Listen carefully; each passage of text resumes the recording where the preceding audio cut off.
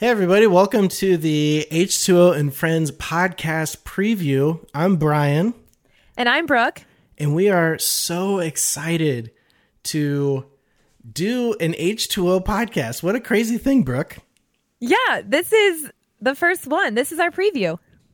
Yeah, so a little bit of our heart behind what we're doing here is church just looks really stinking strange right now, and as a church, as a staff team, we wanted to put together a podcast to just talk as a congregation. And I know what it might feel like right now is a lot of you just listening to Brooke and I talking. But the hope is for this to be a bit more of like a social experience. So the idea is to maybe talk about what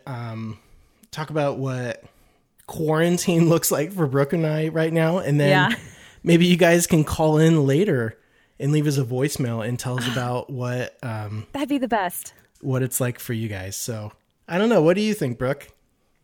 I would love to hear voices of the people from our church. I think the one phrase that we've just been using a lot and saying is, right now we're a scattered church in a scattered season, but that doesn't change the fact that we're a church and we're still connected. So to hear voices and to hear the thoughts of you guys and how you're experiencing all this to kind of make it that social thing would be totally ideal.